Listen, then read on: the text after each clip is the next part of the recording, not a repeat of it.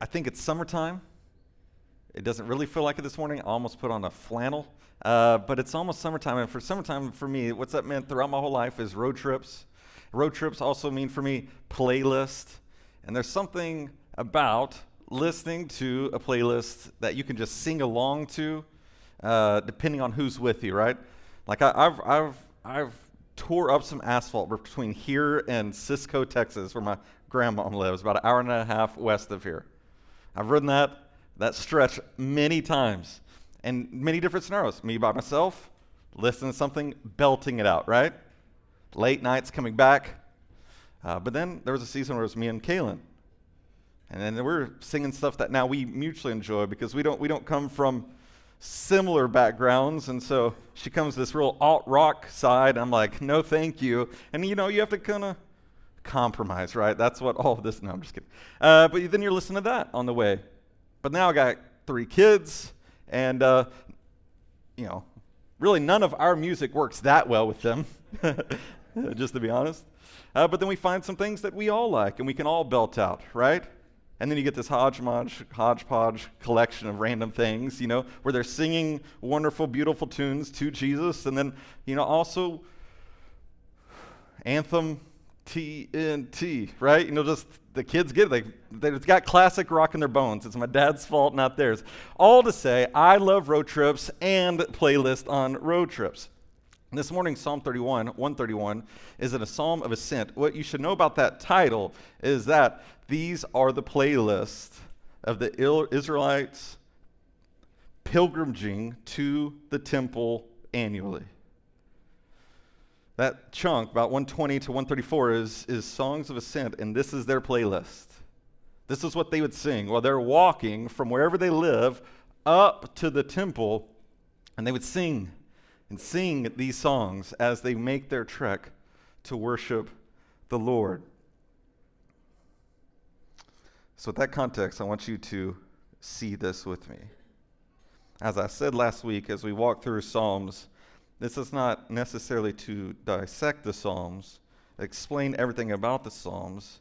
This is about contemplating, meditating on these Psalms, and allowing them to form us, to shape us. So let's not come to this like it's not poetry, it's poetry. Let's not come for this just thinking, all right, what's the 3 bullet points from this psalm that can get me through this week? But how is this, God's poetry, going to shape me and form me? How should it change how I think about some things? How should it change how I feel about some things? How will it change what I love? So, if you have your Bible, Psalm 131. If you don't have a Bible, there's one underneath a chair in front of you, around you. If you don't have a Bible at all, take that with you. And read Psalm 131 a few times this week. Verse. Lord, my heart is not proud. My eyes are not haughty. I do not get involved with things too great or too wondrous for me. Quick note, this is about genuine humility. This isn't about laziness disguised as humility, right? So you can't use that last half as like your excuse, like, I don't really do anything. Don't use this as an out-of-context excuse. There's such a thing as godly ambition and joyful humility. And they're not mutually exclusive. In Jesus, they work out perfectly. And as people, they can also work out where you have godly ambition and you also have joyful humility. But as I look at this, I think, I don't know if I can pray this. Is this true for me? Those first 2 lines? Is this true for you? I want this to be my heart. And my question is, how is David here? How is this his prayer? How is he at this point? And he doesn't reveal into the next 2 verses how he got here, but he's here. And he says to the Lord, Yahweh, the covenant-keeping God, he says, I'm not proud, not self-sufficient, not trusting myself, not jealous, not looking down on others, not arrogant, not self-righteous, not attempting the impossible. I think this feels foreign if we're a little bit honest. We know too well our pride, our self-righteousness, arrogant eyes that look down on others.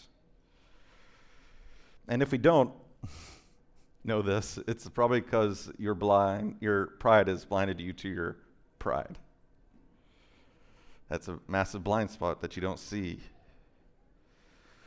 Where we're not that bad, right? We're at least not like Karen, whoever that is. But that's an arrogant heart. And this psalm digs into our hearts, exposes our souls, exposes our trust in ourselves, but leads us to humble ourselves and find peaceful, content hearts. I owe a lot of insights to David Powlison on this psalm. Here's what he poignantly writes on this verse regarding pride. He says, "Pride is not just about me, it's also about you. I must look down on you in some way. I must establish my superiority in some way. Some people wear their arrogance and superiority openly and even boast of their boasting. But our absorption in judgmental opinions runs very deep. Pride says, I'm right in myself. Haughty eyes say, I'm right compared to you." Have you ever noticed that even people who feel lousy about themselves are judgmental towards others? When you feel inferior to others, you don't admire and respect them or treat them with merciful consideration. Instead, you envy, hate, nitpick, grumble, and criticize. Even self-belittling tendencies, low self-esteem, self-pity, self-hatred, timidity, fearfulness, diffidence, fears of failure and rejection. Fundamentally, all of that, he says, finally express pride failing, pride intimidated, and pride despairing. Such pride, even when much battered, still finds someone else to look down on. It is no accident that the church fathers discuss fear of man as a subset of pride when they contemplated the 7 deadly sins besetting every soul. Our eyes are haughty, lifted up, looking down on others. And that's not all. He says we get involved with things too great, too wondrous, meaning we attempt the impossible. Tom Cruise, and we also try to know everything and have an opinion on everything. We dismiss what the Lord says. Talking about that too great, too wondrous. Deuteronomy 29:29 says, "The hidden things belong to the Lord our God, but the revealed things belong to us and our children forever, so that we may follow all the words of this law." We're not content with being with what's been revealed. We have to know all the things. We want to know the hidden things. We know all the secret things. And we get involved in things too great for us. Become preoccupied with greatness, with accomplishments.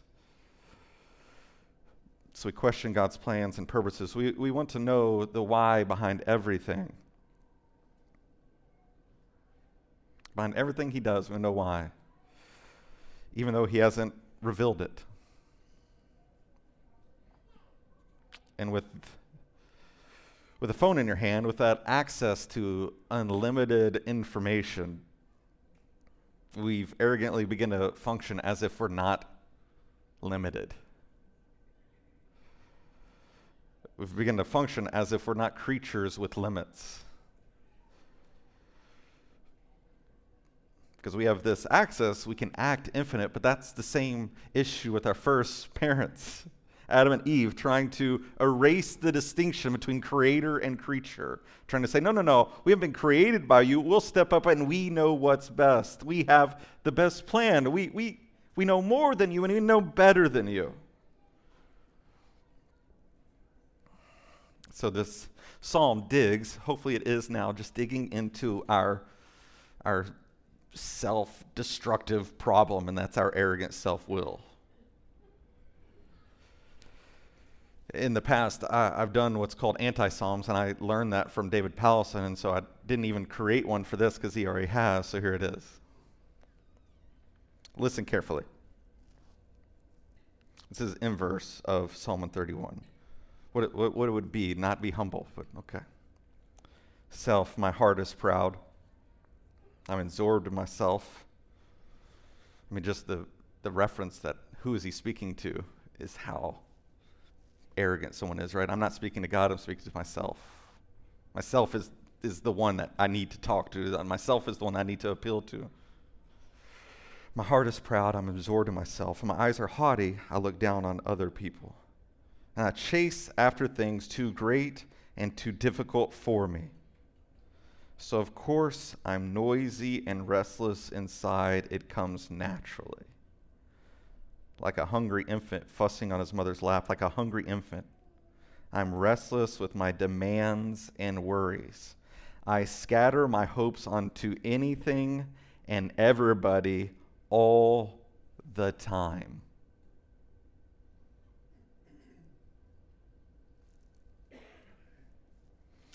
And if you've been around enough, you know that if you idolize a person or put your hope on a bunch of people, you end up demonizing them because they're going to fail you at some point. And so your scattered hopes become scattered realities because it's not in the Lord, it's in yourself, it's in whatever. And so if David is this raw and honest, can we be as well? Allow this to expose our arrogance, our noisy souls, our misplaced hope. Let's let the Holy Spirit lead us to humility and peace and contentment. So back to verse 1, but adding verse 2. Lord, my heart is not proud. My eyes are not haughty. I do not get involved with things too great or too wondrous for me. Instead, I have calmed and quieted my soul like a weaned child with its mother. My soul is like a weaned child.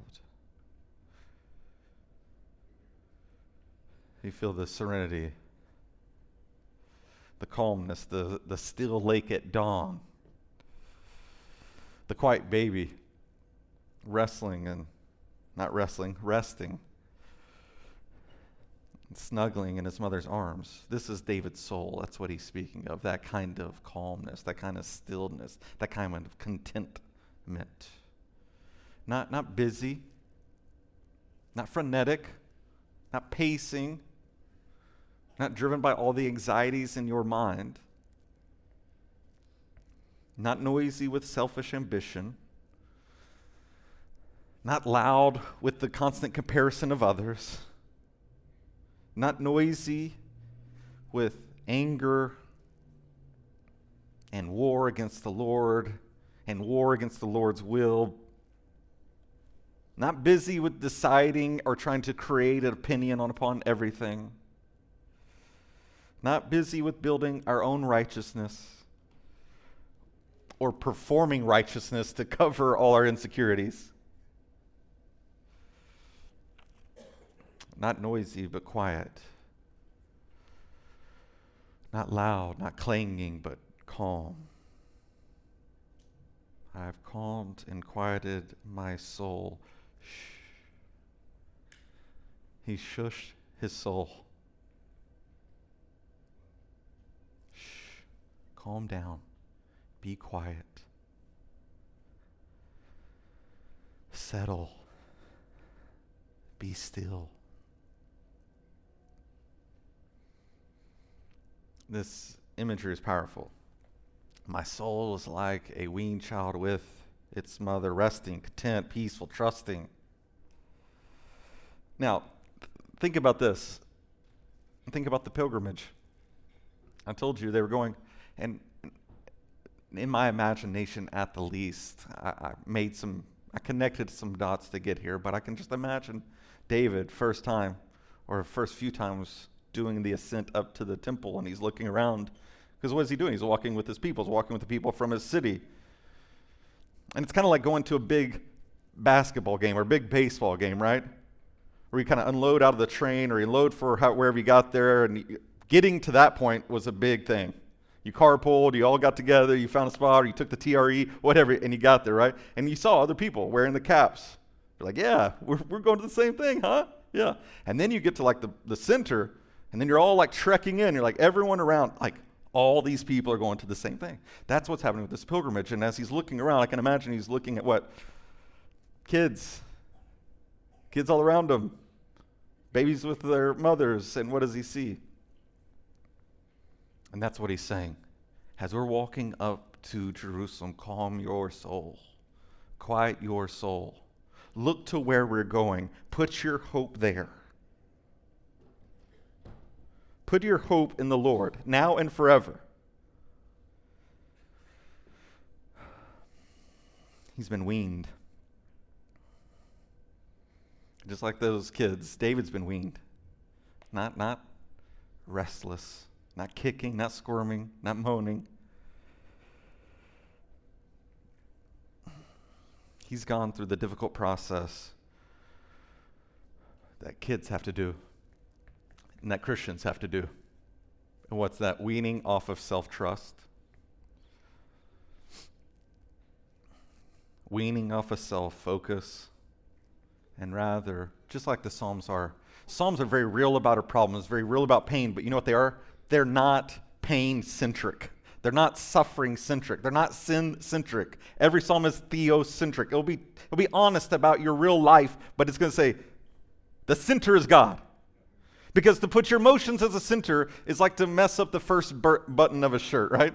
You get a little off and like everything's off. It's like, wait, who made this shirt 2 inches longer on the right side? What's happening here, right? But if God is the center, you button at the right spot and everything else falls in line.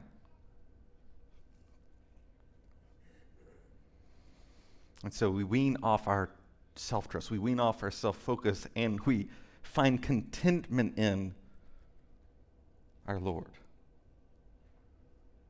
Like a mother. Now, this is peaceful. The fruit of what's happened, but the process to get there is not. The process to peace, contentment, is a war. It's a fight, right? A weaned child is content, peaceful. A weaning child is screaming, fighting, crying, right? Just kidding. Not understanding. It wasn't crying. It wasn't crying. It was just joking. But that's what a weaning child is like. You hear them regularly on Sundays. I love them. Stay in here. I want them to be here, just so I'm very clear. But that's what they're like. Not understanding what's being taken away from them, not understanding the big picture, right? Reaching for his mom as daddy carries him away to eat pureed peas. Like, yeah, it's terrible. But it's also terrible. It's also a fight. It's also difficult to wean off self-focus and self-reliance and that hubris, that arrogance that wants to be right and wants to be above other people, and only feels settled in your soul when you can look at other people and say, I'm doing better than them. That's where my contentment comes from.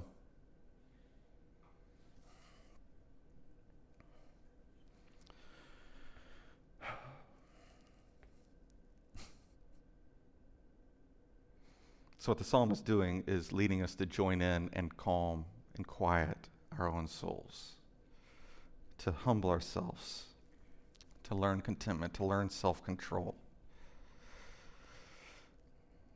Pallison again, talking about what does this look like. He says, from God's side, we escape ourselves by being loved by Jesus Christ through the powerful presence of the Holy Spirit himself. And then from our side, we escape ourselves by learning a lifestyle of intelligent repentance, genuine faith, and specific obedience. we'll consider this as David reveals the reason in verse 3. We move from the result in verse 1 to the process in verse 2, but now here's the reason in verse 3. So again, reread the first 2 verses, and let's add the third. Lord, my heart is not proud. My eyes are not haughty. I do not get involved with things too great or too wondrous for me. Instead, I have calmed and quieted my soul like a weaned child with its mother. My soul is like a weaned child. Israel, people of God, put your hope in the Lord both now and forever. So from our side, we escape this haughtiness, this anxiety, this furious activity of worries inside by putting our hope in the Lord. That's the broad term, but those 3 things are the specific actions, is that we would intelligently repent, that we would turn from our arrogance, our self-righteousness, turn from that comparison game, turn from that looking down on others, turn from, I'm insecure, and so I'm still going to look down on others so I feel good. And in that turn, we turn to the Lord in genuine faith and specific obedience. David has calmed his noisy, arrogant soul by hoping in the Lord. What do I mean by that? By snuggling with the Father. That's what I mean. I think putting the hope in the Lord can sound to you, as I'm saying it, very broad and non-actionable. Actionable is this: snuggle with your Father. He's learned contentment through relationship, specifically relationship with the Father. Now, if you question me, what do you mean by Father? It's the Lord here in this verse. The title is the Lord. And then he talks about a mother. How did you bring Father into this thing?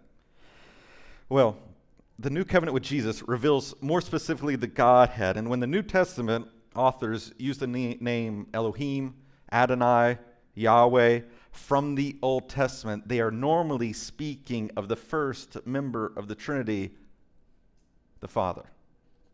The Father. Where we read the Old Testament now and normally have the Father in mind. When you see God or you see Lord, that's what Paul does. That's what the writer of Hebrews does. Hebrews 1:1 says, long ago God, the Father, spoke to the ancestors by the prophets at different times and different ways. In these last days, he has spoken to us by his Son. God the Father has appointed him heir of all things and made the universe through him. And then we saw that in Ephesians 1, where God and Father of our Lord Jesus Christ has blessed us with every spiritual blessing.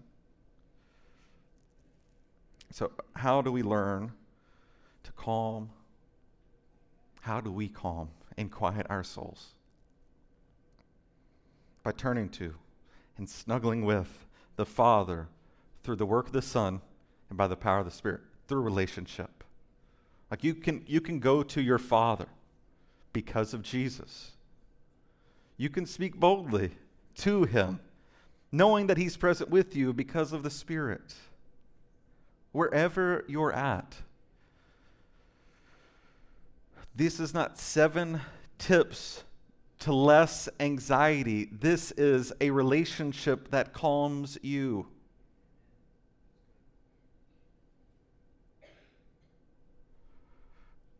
Enya's okay. Brown noise is all right. Going to the beach and hearing waves, cool. That's the best tips I could think of. I'm sorry.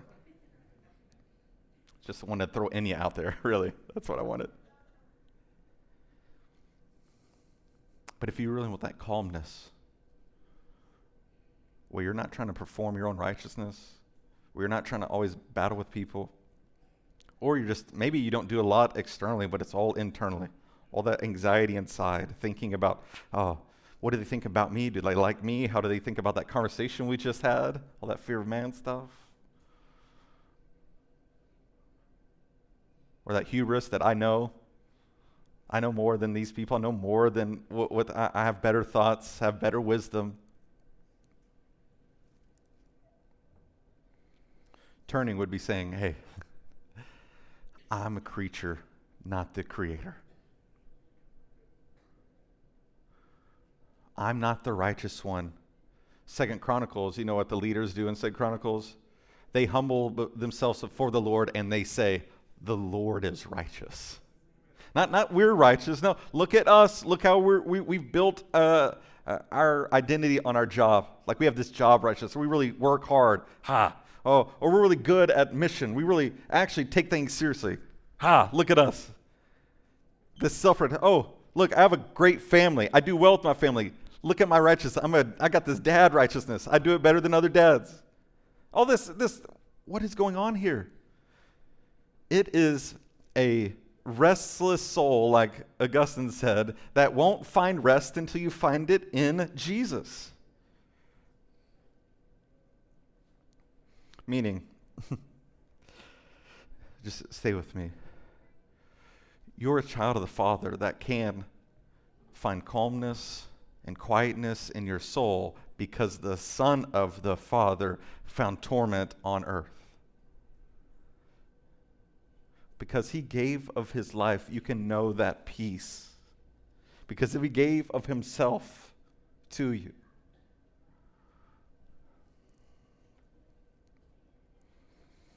Tim Keller writes, a nursing child held by its mother is highly aware of the milk she can offer and will squirm and cry if denied. A child who has been weaned, however, and no longer nurses is content to be with its mother. Hear this. Enjoying her closeness and love without wanting anything else.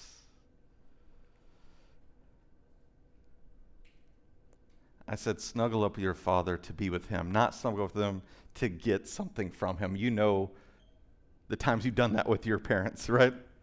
Like, hey, you need some extra help right now? There's a lot of dishes. Let me help you. And they're like, ooh, all right, okay. And then 2 minutes later, like, oh, that's why. There it is. That's what you wanted, right? But no longer consumed, no longer obsessed with the product or the thing that the mom can give the baby, but just content and enjoying mom. That's what I mean. Not obsessed, focused on what he can give you, what he can do for you, but to be with him.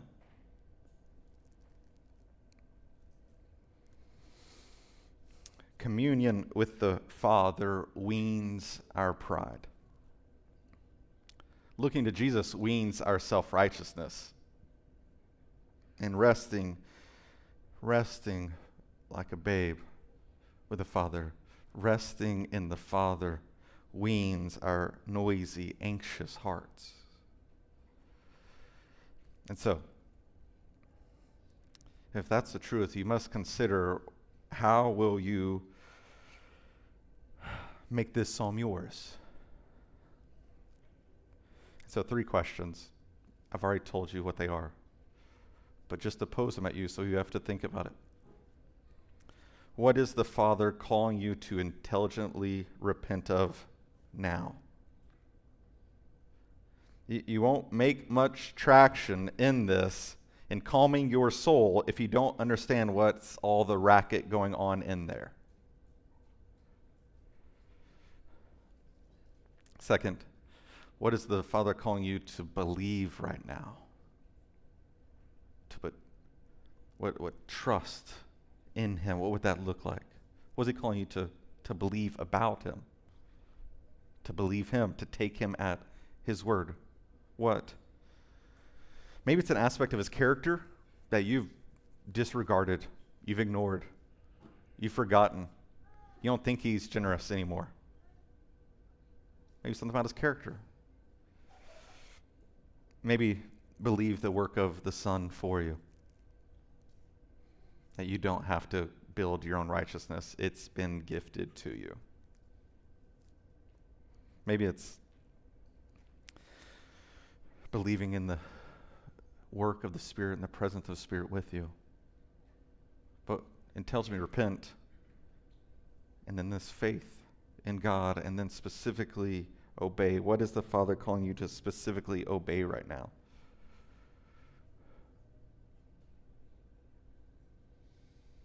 To say, to think, to do. Words, actions, what is he calling you to do?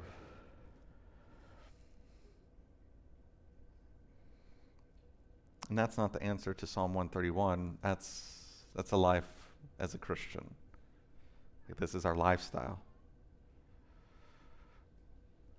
of repenting when we see, when we're convicted by the Spirit, turning to Lord, believing Him, and following Him.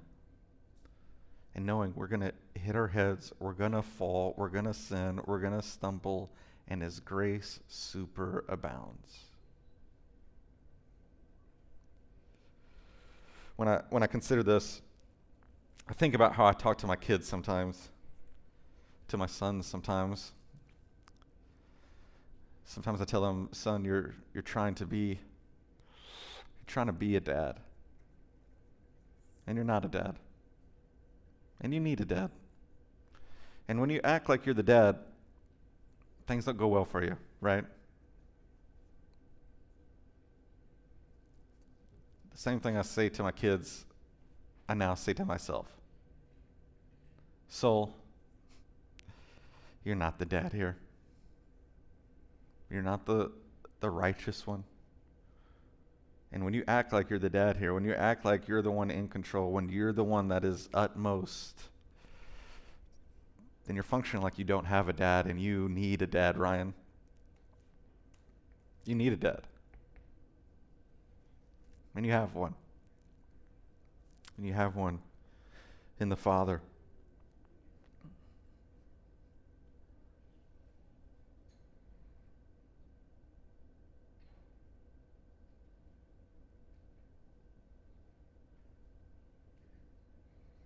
One of my favorite things when I tell them that is to just snuggle them. I love snuggling with my boys, and I wholeheartedly believe the Father enjoys snuggling us. That it brings so much glory and joy when we rest in Him, when we trust in Him, when we go to Him for Him, not primarily for what He's going to do for us or give us, but for Himself. When you treasure Him, like last week, when we celebrate His goodness, when you're a child in His arms, loving and enjoying the presence of your Father. So I'm telling you to put your hope. I'm telling you to snuggle with your Father. What I'm telling you is long for and pursue that intimacy with the Father. And you don't create it, but you can make space for it. But if you don't make space for it, I think you sign up for a life of noisy, anxious, frenetic thoughts and worries. Because at the end of the day, you know you're not good enough to do all the things that you say you can do, or think you can do, or believe you can do better than the Lord. At the end of the day, to have that hubris, to have that confidence in yourself is terrifying, because you know who you are. And you're not batting 100%. You know how you failed. You know how you failed even yourself. You promised something to yourself and you failed again. So to have that confidence in someone like that, to put all your eggs in that basket yourself, is terrifying. It's going to just keep producing those worrisome, fretful fears and anxieties. So make space for it. Make space to snuggle up with the Father and calm your soul in His presence. And parents, can I encourage you to do the same thing? to imitate the Father, that when your kids are struggling or in pain, don't primarily give them toys or a lollipop, but give them yourself. Your presence. It's good for their soul. And it trains them to go to God for God, not for his gifts.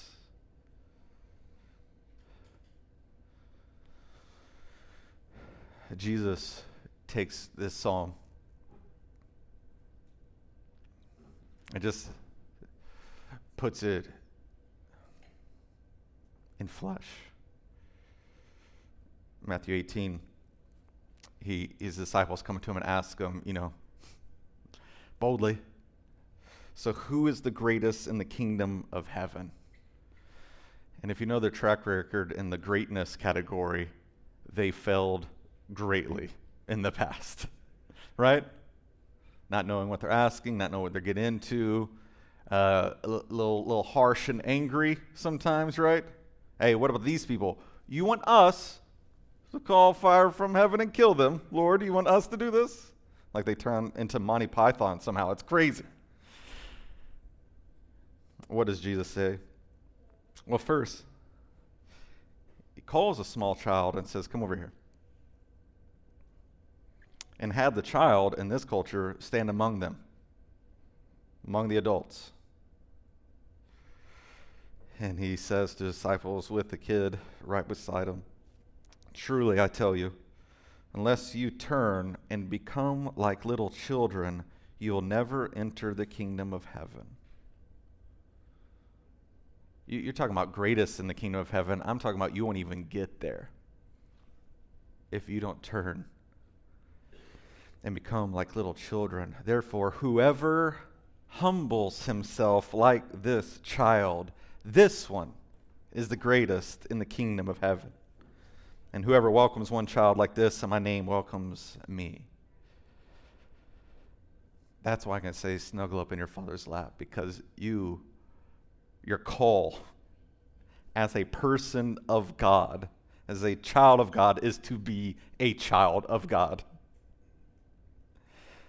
Is to become like little children and humble yourself before him and put all your confidence not in your hubris, not in your actions, not in your past performance, but in the Father.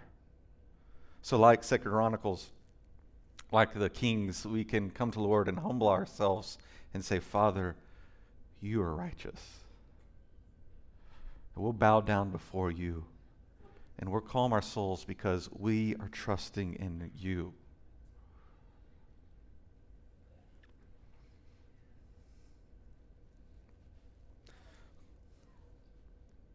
Be a humble child, secure in your Father's love.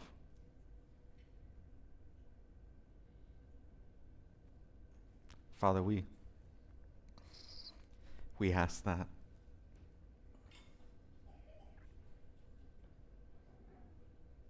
We ask for that peace, that contentment.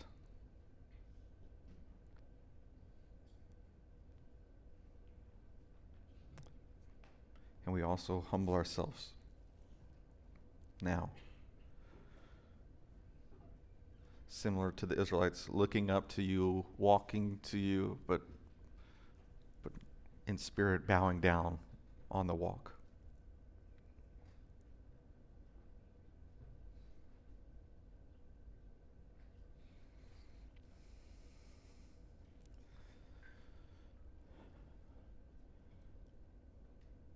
Spirit, would you grant us a work where we sense and experience and feel the Father's tender affection for us?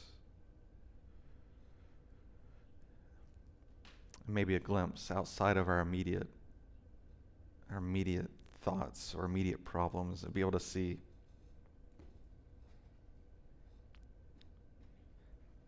that you have us, that you're for us, that we could see what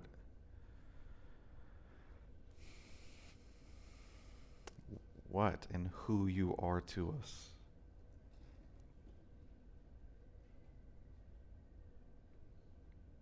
Father, you are righteous. You are good. You are holy. You are wise. You're true. You're gracious.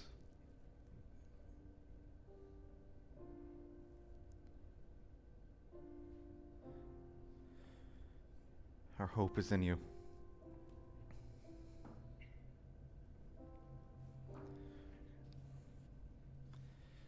Amen.